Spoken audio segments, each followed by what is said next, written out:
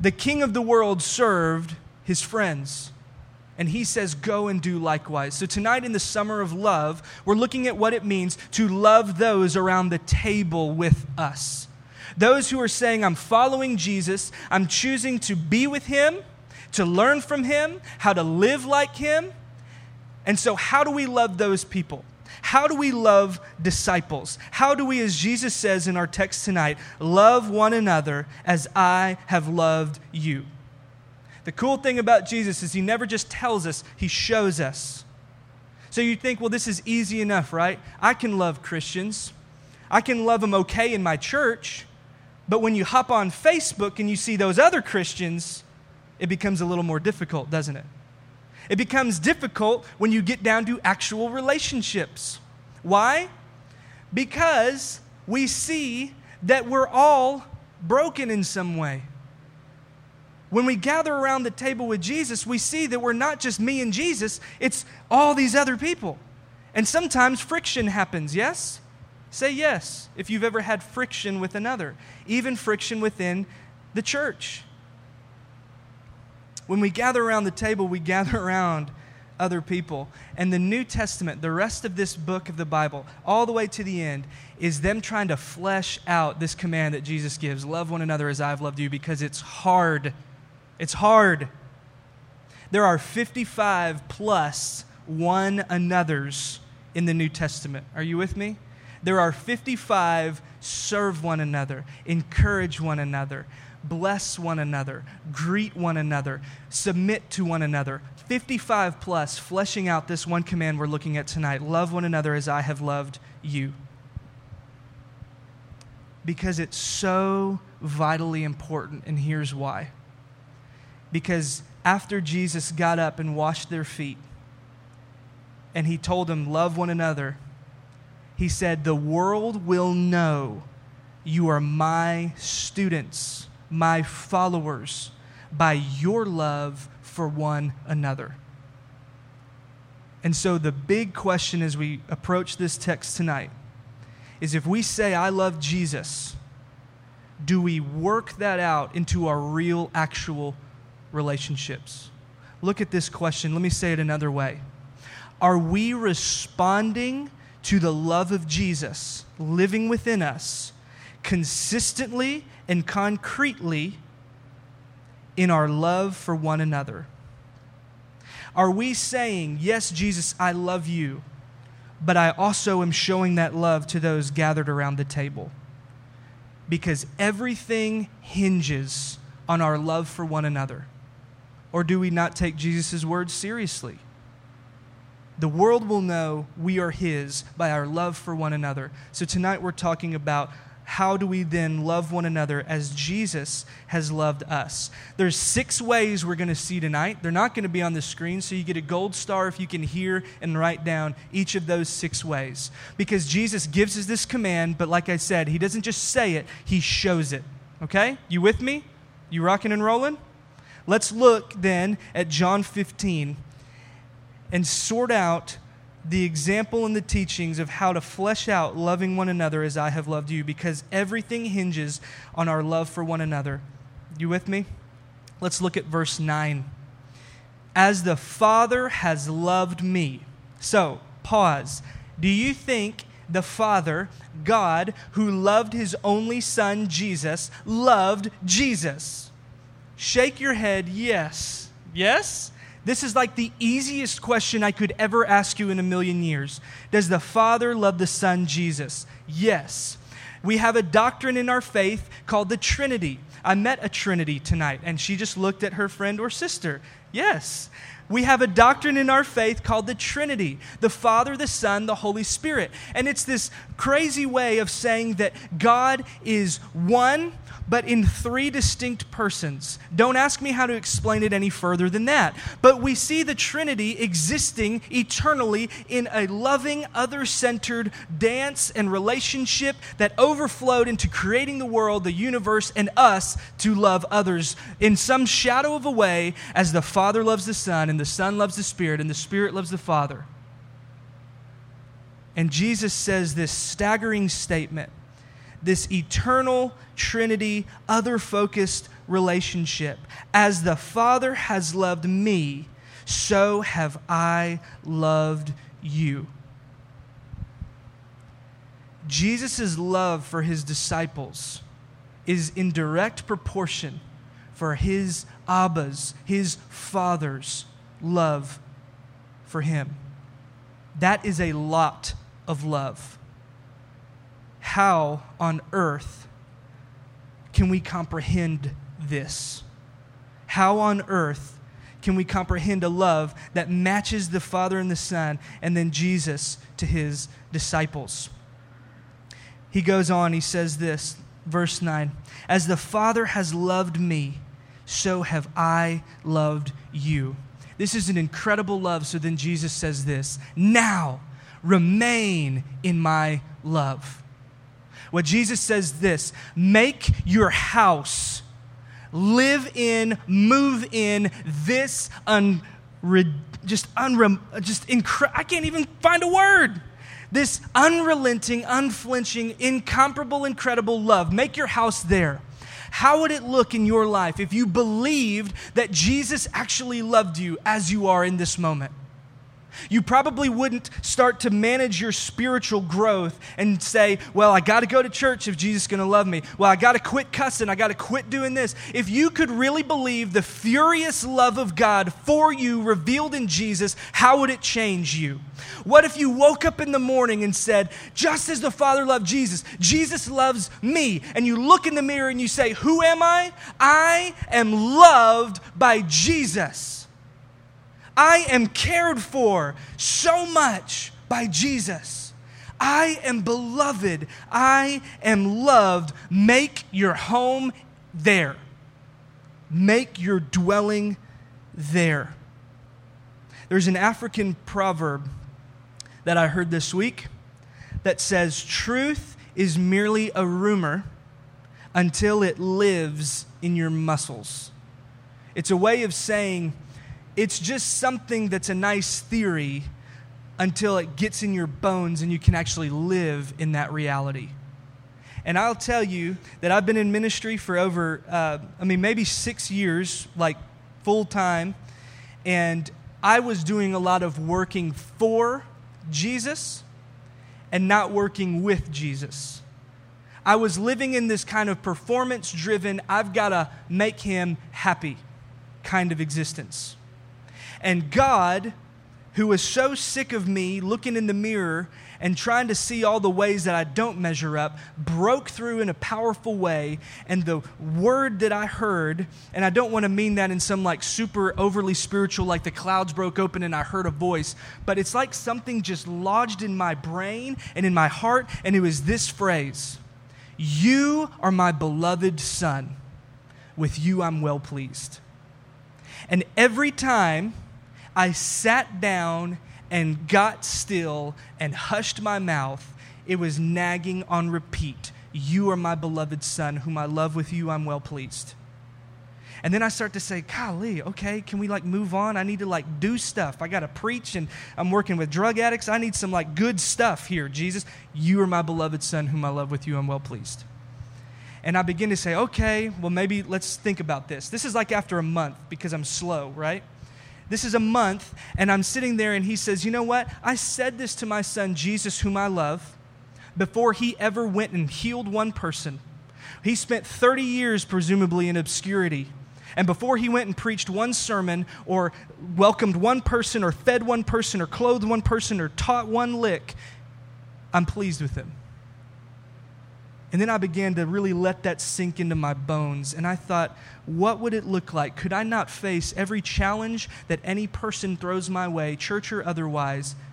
Could I not face that if I had it in my muscles that my identity is beloved?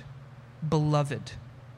So the first way we need to realize we can love each other is to recognize the Jesus or the belovedness in others. And I'll just say it like this. Each of these 6 ways are going to be 2 words. In grace. Here's how we first love others in our church and in the broader church. in grace. And you realize that Jesus sat around the table with someone who hours later would betray him 3 times. Deny him 3 times. Peter. I don't know Jesus. I don't know Jesus. I don't know Jesus. Get away from me. Denied him 3 times. He sat at the table with Peter and gave his life for Peter. He washed the feet and gave a meal to the one who would turn him over to the authorities that would lead to his death, Judas. Jesus loved in grace, and he loved with a radical love because they were beloved, even if they didn't make their home in that love like Judas did. Are you with me? Did Jesus love Judas? Yes. And that's why next week when we talk about loving our enemies, we can look back at Jesus' example and see him loving and serving Judas. And then we can see him, when people come to kill him, rather than retaliate, he sacrifices himself at the hands of violent men. Jesus doesn't just give us this command to love one another as I loved you. He shows us how, and he empowers us how, because we can only love others the way Jesus loved by making our home in that love. I'm spending so much time on this very first point. Now y'all are going to think I'm going to preach for 1,000,000 years. Because if we don't get this, we don't have anything else. We're incapable of loving sacrificially and valuing others if we don't know that Jesus values and loves us. And he loves others at the table just the same. So the first way we love is in grace. The second way we just read, now remain in my love, is we love others in Jesus. We love others in Jesus. We learned how to love, and we learned how to get that truth in our bones because we walk the way Jesus walked. How do we remain or make our home in Jesus' life? In love. Well, he says one way that is going to startle some of us, but he says this. Now remain in my love. Verse 10. If you keep my commands, you will remain in my love. Now wait a minute. I thought love was warm fuzzies. No, if you really value another, you're going to show it in your actions. Like I've said many times this summer, if I love my wife and I love my kids, I'm going to have some sense in which I don't just say it, I show it. And so if you love Jesus, if you're making your home in his love, you're going to naturally see union with him. Jesus wants nothing less than union. To be a disciple means to choose to do what Jesus would do if he's in your shoes. So if you love him and value him above all others, it's going to cost you your life, but you're going to find yourself in obedience to his life. Are you with me? So we remain in Jesus. That's how we love. It's obedience, and it's being still in prayer and recognizing that love. So it's obedience, it's prayer. And then the third piece as we move on here is community. Because Jesus doesn't just make his home in you, he makes it in us. The problem is when we gather around the table, like I said, it ain't just you and Jesus at coffee on Starbucks. It's you and Jesus and all the other stinky folks that wants to come and gather around him too. And why do we gather Saturdays, Wednesdays? Why do we live our lives with one another? Because there's no such thing as a Lone Ranger Christian. Because when we gather together around the table, we're gathering around Jesus, and there's transformation when we have others that we have to work out our love and service and submission and encouragement. There's growth when there's friction. There's growth when there's friction because love requires an other. So when we gather around the table with Jesus, we're gathering with all those others, and we focus not on each other's faults, we focus on Jesus. When we gather around the table, we've got to focus on Jesus at the center, not each other's faults. That's how we love in the way that Jesus loved.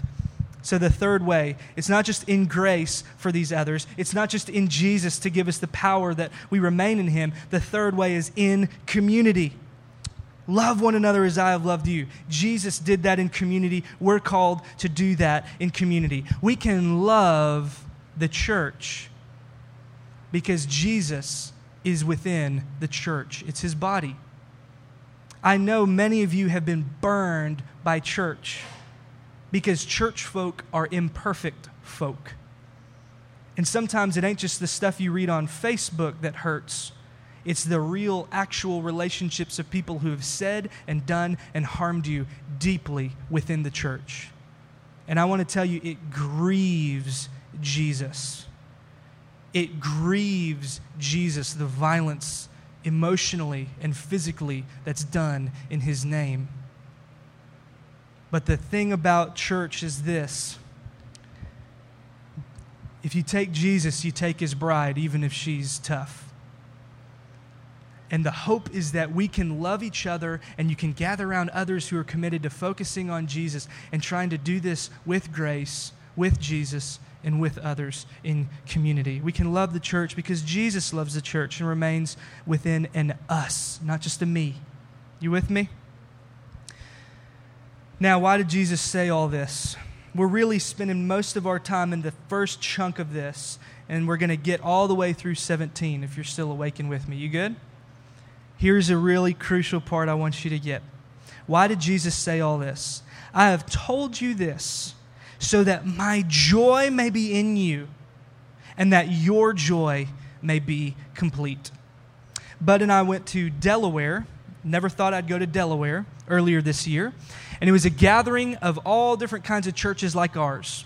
Nobody asked me how big our church was. We just were all on mission in different theologies, different states, different contexts, different colors and shapes and sizes. And we were all united together in this relational way of saying we got to do this together, to do it in community. So we went to Delaware to be with all these pastors, and the speaker said this one question that totally blew me away, and I was ashamed that I'd never thought of it. And he said this: what if we actually believed that God is the most joyful being in the universe?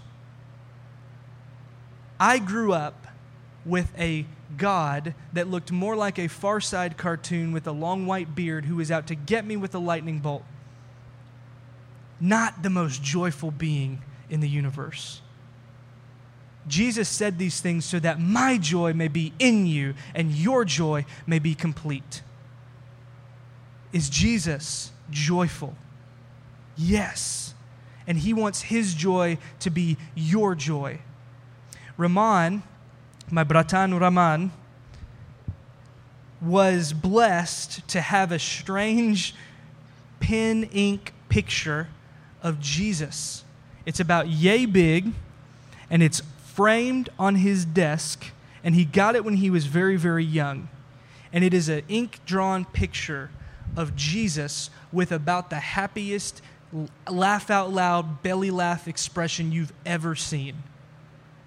And Jesus, and that joyful Jesus picture, helped form and shape an image of God that is one who is joyful, not out to get him. Jesus' will is that you would be joyful in his presence, not fearful. Because we've talked about a few weeks ago, perfect love casts out fear. Don't fear God. See him as joyful. I'm grateful to see that with my own eyes in Russia, and I'm grateful that he came by that at a young age to see this Jesus who's told us to love one another so that his joy may be in us and that our joy may be complete. So, he goes on to say, my command is this. Here's the thing that we've been hanging all this on. Love each other as I have loved you. And then that famous verse right there in 13, how he will love them. What does it say? Greater love has no one than this, than to lay one's life down for his friends or one's friends. The fourth way we love each other just as Jesus loves them is in sacrifice. Because in spite of their faults, in spite of their sins, for their faults and for their sins, Jesus goes to the cross to reconcile them to the Father.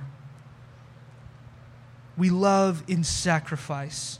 So we know the greatest sacrifice is to lay our life down for our friends. But could we, if we're not asked to give our actual life, could we actually lay down perhaps or sacrifice our so-called right to be right? Maybe as we love each other as Jesus loves us, maybe we're called to sacrifice that fiery opinion that we know is going to bring this person down rather than bring them up. When Jesus died for us and sacrificed his life, it was not to bring us down, it was to bring us up. And no interaction we have with each other is neutral. We're either going to leave them a little bit more blessed and encouraged, or we're going to leave them a little more knocked down and discouraged. I really think that no interaction is neutral. And I think that when we talk about sacrifice, I think one of the ways that I need to sacrifice is sacrifice sometimes my right to be heard fully. One of the ways I need to sacrifice is my stuff, my money, my time, because love is relating to another is valuable, even if it costs us. It may not cost us our life, but what might Jesus be calling you to sacrifice in your relationships with each other? How do we love each other as Jesus loved them? We see that He will lay down His life for these people in just a day or two. So then, as we round the end, in verse 14, He says this. He says, "You are my friends." Jesus is laying down His life for His friends. "If you do what I command." Remember, to remain in this love, to love others, you got to live there, be obedient to Him. And He says this in verse 15, "I no longer call you servants, because a servant does not know his master's business. Instead, I've called you friends, for everything that I learned from my Father I have made known to you." Now, what's interesting is Jesus in the Gospels, in John, is never quoted as calling them servants. But what He's trying to say is there's this new relationship that Jesus has with His disciples, and that's basically this. Everything that I heard, I've said to you. Basically, there are no secrets among friends. I've told you everything you need to carry on my mission. But you've got to love each other as I've loved you. That's how the world is going to know. He's leveraged it all on their love. So how do we love as Jesus' friends? The fifth way is in unity. In unity.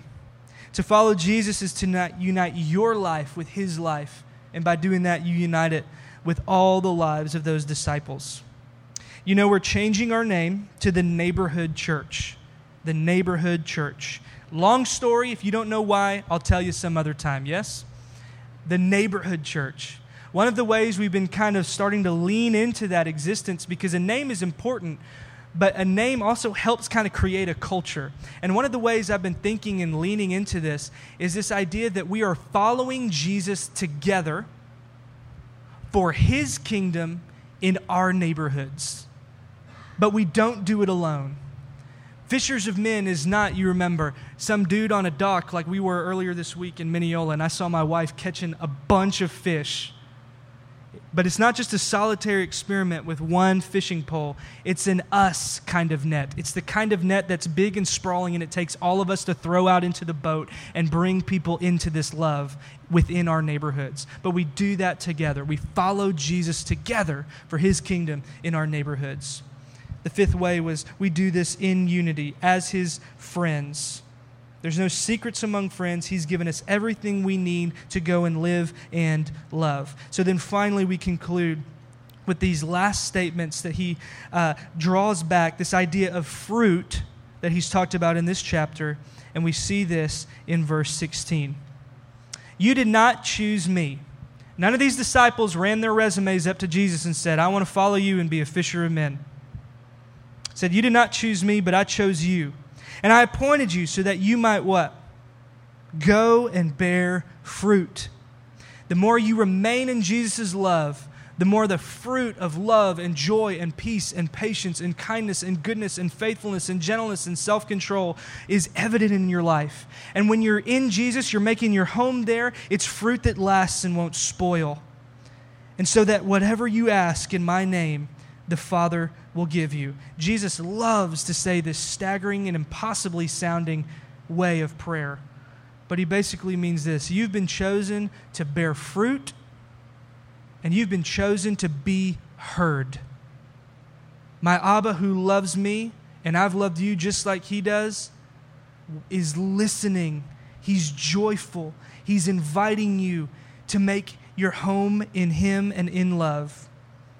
And He's appointed these people to go bear fruit. So the last way, the sixth way, how do you love each other? As Jesus has loved each other, as Jesus has loved you, you do it on mission or in mission. You bear fruit. This love is not just to be hoarded for us. It is for our neighborhoods, the broken, the homeless that we see every week, several days a week. It's for the people that we work with who's in need of a real, genuine reaction that builds them up and not just down. It's for the family members who you just cannot be heard, the family members who you just cannot love, because sometimes it's easier to love the stranger than the ones who are up close to you. So it is in our families, so it is in our church. So Jesus repeats, this is my command, love each other. We do it in grace, focusing on Jesus, not our faults. We do it in Jesus, remaining in his love. We do it in community. We do it in sacrifice. We do it in unity, and we do it in mission. This is my command, love each other, and may we be a church who loves each other like Jesus loves us, so the world will know that we're actually his. That's the kind of church I want the neighborhood church to be known for. Not because we got people we love in Russia, not because we got people we love in the Middle East, not because we've got people that we love in El Paso and Juarez or here, there, or everywhere downtown. I want to be known as the church who loves well, even at cost to ourselves. And by God's grace and remaining in Jesus' love, that's the way we can love. Let's pray. Father, we are so grateful that you are love. It's not that love is God. It's that at the core of your being, you are love. You are love like an emerald is green. You are love.